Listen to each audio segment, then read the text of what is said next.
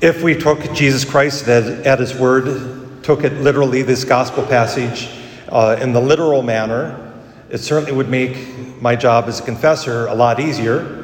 I see somebody limp in and, oh, you went somewhere where you ought not have gone. You got rid of your left leg, huh? Your right hand is gone. Okay, you took something that didn't belong to you. Oh, your nose is gone. You stuck it where it didn't belong. You've been looking at something that you shouldn't be looking at. What do you have to say for yourself? Oh, you were gossiping too. Jesus is not instructing us to mutilate ourselves literally, but he is instructing us to take sin so seriously that we would do whatever it takes to avoid it. A few weeks ago, I read an article that I have to admit at first I thought, well, this is going to be interesting. Somebody who's going to try to explain away sin and whatever. And the title of it was something like, "Are Catholics Too Fixated on Mortal Sin?" And, well, I thought, I'll give it a whirl and see what kind of heresy perhaps this person is going to spew. In fact, it was from the opposite side. The author invited us to look beyond mortal sin. We often ask, and I get that question frequently, and especially in our classrooms when I do classroom visits, what's the maximum I can do before I cross into mortal sin? Well, we talk about the three things of mortal sin: full grave matter is something very serious, full of knowledge and full intent. But this author went on, we should be equally concerned about venial sin, the lesser sins. Because all sin is an affront, all sin is an offense to God. And Jesus tells us that we should be so concerned that even looking at a woman, or even being tempted to take something, or all those things, it would be better to mutilate ourselves and than to be cast into hell. I have to admit, as briefly, I kind of laughed. If your right hand causes you to sin, cut it off and throw it away. I can't throw anything with my left hand. But we should be so serious. Why? So often when we look at the commandments, we see them as a list of rules and regulations, the thou shalls and thou shalt nots. We see them as instructions, and yes, they are instructions, but they're instructions with a purpose. They're not just there to tell us what to do and all those things or what not to do, but rather, if we want to remain in relationship, this is what we need to do. And that it's all about the relationship with God, our Creator, God, our Redeemer and Savior. It's all about that relationship. So if it's about a relationship, then we shouldn't be asking, what's the minimum? It's Valentine's Day shortly, so I'll invite you to think about this. Husbands and wives, if your spouse came to you and said, what's a minimum I need to do in order to show my love to you? How many of you would be tempted to seek a divorce immediately? We don't talk about minimums when it comes to love, do we? In fact, so often, what's the maximum I can do? What's the most I can do to show my love? And the same should be true for our relationship with God, who is the most important relationship in our life. We shouldn't be asking what's the minimum, but rather what's the maximum. A number of years ago, I heard a woman speaking, and this is a woman I've known for a long time. I've known her since I was in high school, I think. She was sharing about marriage, and she said, we often hear that marriage is 50-50, and she said, I need to tell you that's a lie. Marriage is not 50-50. Marriage is 100-100. Because, let's be honest, there's some days where you're not able to give everything that you could give most days, because you simply don't have it. But if you give everything you have that day, and your spouse gives everything they have that day, you will make it. But if you only say, well, I gave my half, the rest is yours, you're going to have a horrible relationship. I was honored to have that woman's husband's funeral.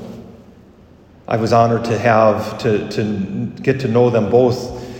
And they had, even though they had married later in life, later in life involves like 27, but they had 60-some years of marriage together. They were well into their 90s. How beautiful their marriage relationship was, because they understood it's not about the minimum, not about that 50%, but it's about the maximum. The same is true for our relationship with God. Instead of asking, well, what's the minimum I have to do? And so often we might even look at this. I remember as I was teaching, what's the minimum I need to do to remain Catholic? We were talking about the precepts of the church, following the marriage laws of the church, and fasting and abstinence on days, keeping Holy Sunday and the solemnities, the holy days of obligation, all those things. And I said, yeah, that's what the minimum is. But you know what? That's the minimum. God calls us to something more. God calls us to something greater. It's not just the minimum. We should not be concerned about the minimum. We should be concerned about the max. What is the most I can do to show my love?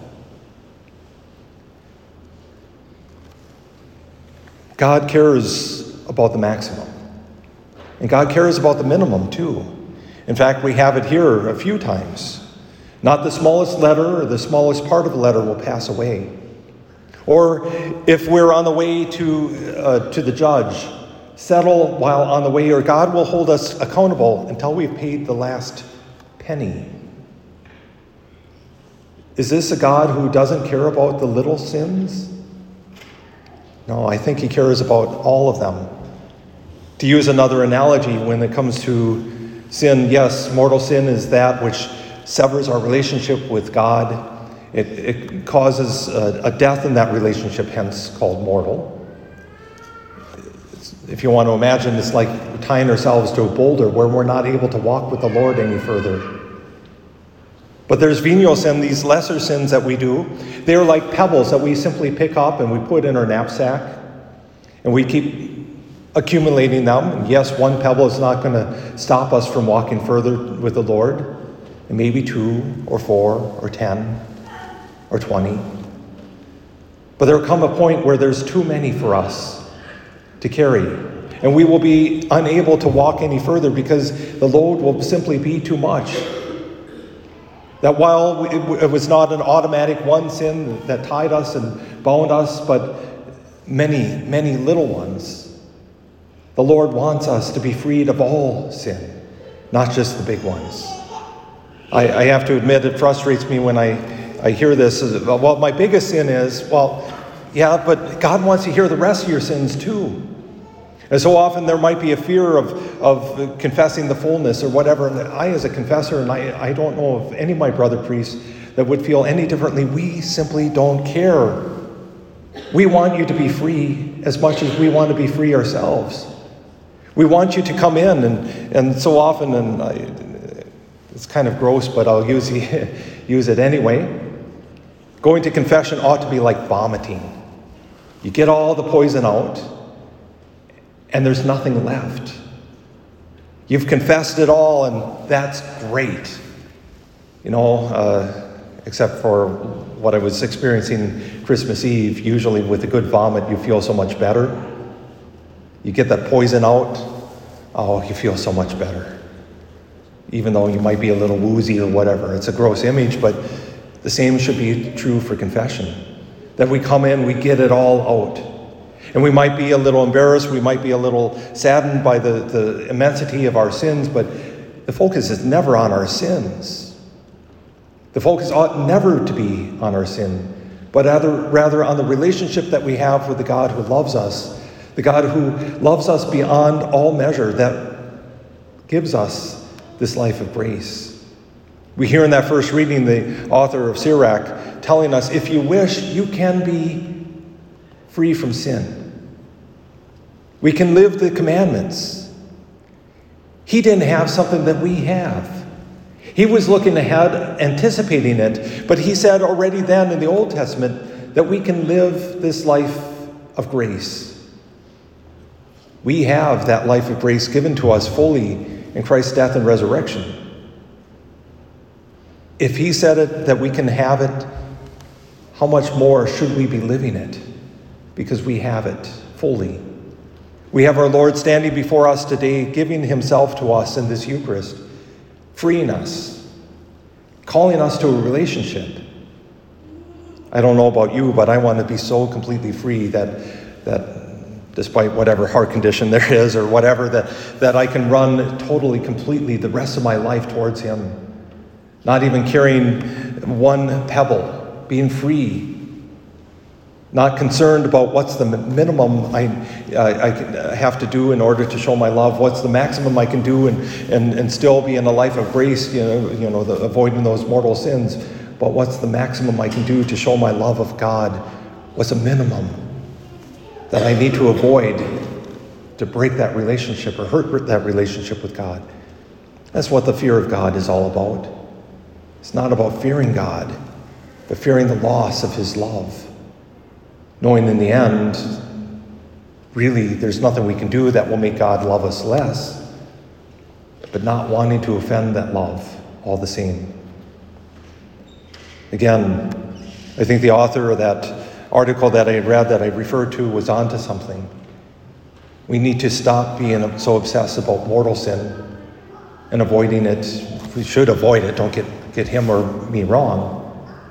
But we should be obsessed about getting rid of all sin. Jesus today tells us if we're serious, we would do whatever it takes. Again, don't actually mutilate yourself, but let us cut ourselves off from all that tempts us towards sin, to cut out of our lives all that leads us to a life of bondage, all that prevents us from walking fully confidently to the Lord, knowing that he loves us, forgives us, gives us this life of grace.